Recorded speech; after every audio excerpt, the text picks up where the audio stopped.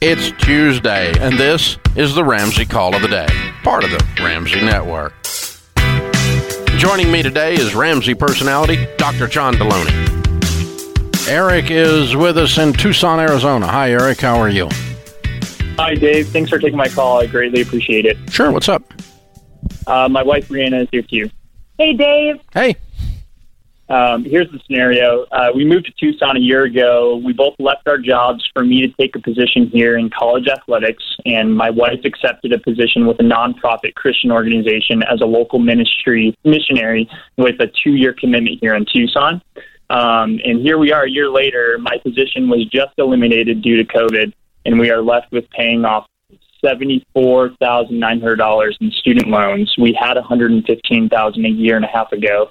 And because of our 2-year commitment here in Tucson, I'm unable to pursue my passion in college athletics at this time. So my question is, in order to pay off these student loans, do I risk looking for a job that I may not be passionate about that pays well, or do I pursue a job that I'm more passionate about that may not pay as well? How about picking an option that doesn't suck? Yeah. How about find one that pays well that you're passionate about? Why is that off the table? It's not. Okay, good.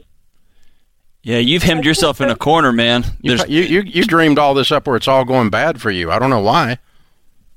I think one of the dilemmas here is that I've committed 2 years here in Tucson, and if Eric wants to continue working in college athletics, I mean, really, that's not an option at this time. And so that's really what... Well, there's not a lot of going on in college athletics. Have you noticed there's nobody in the stands? Right.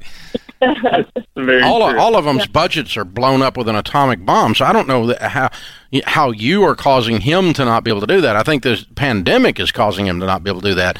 So you need to figure out what about college athletics that you were passionate about and find different ways to do that until college athletics can come back. Oh, and by the way, during that time, 2 years could run out. Now, let's play pretend on just one other thing, and then I got to get John in on this. But, Eric, your wife's name is what again? Brianna. Brianna. Okay. Brianna, you said you gave a 2-year commitment as a missionary.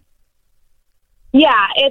So let me just tell you, as far as I'm concerned as a Christian, you're released from that commitment if your husband has to move because your family has to eat.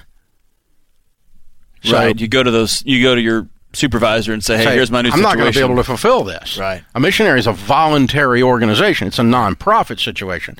And so, you're making 12 cents a minute or something, and he gets a chance to go you guys get a chance to make a living in another city. But I don't think that's really an option anyway. I think he's going to be doing something completely different. Don't box yourself up into this binary choice, man. These two choices and both of them suck. You don't have enough options here. That's right. Thanks for tuning in to the Ramsey Call of the Day. To check out all of our podcasts, just search Ramsey Network on Apple Podcasts, Spotify, or wherever you listen.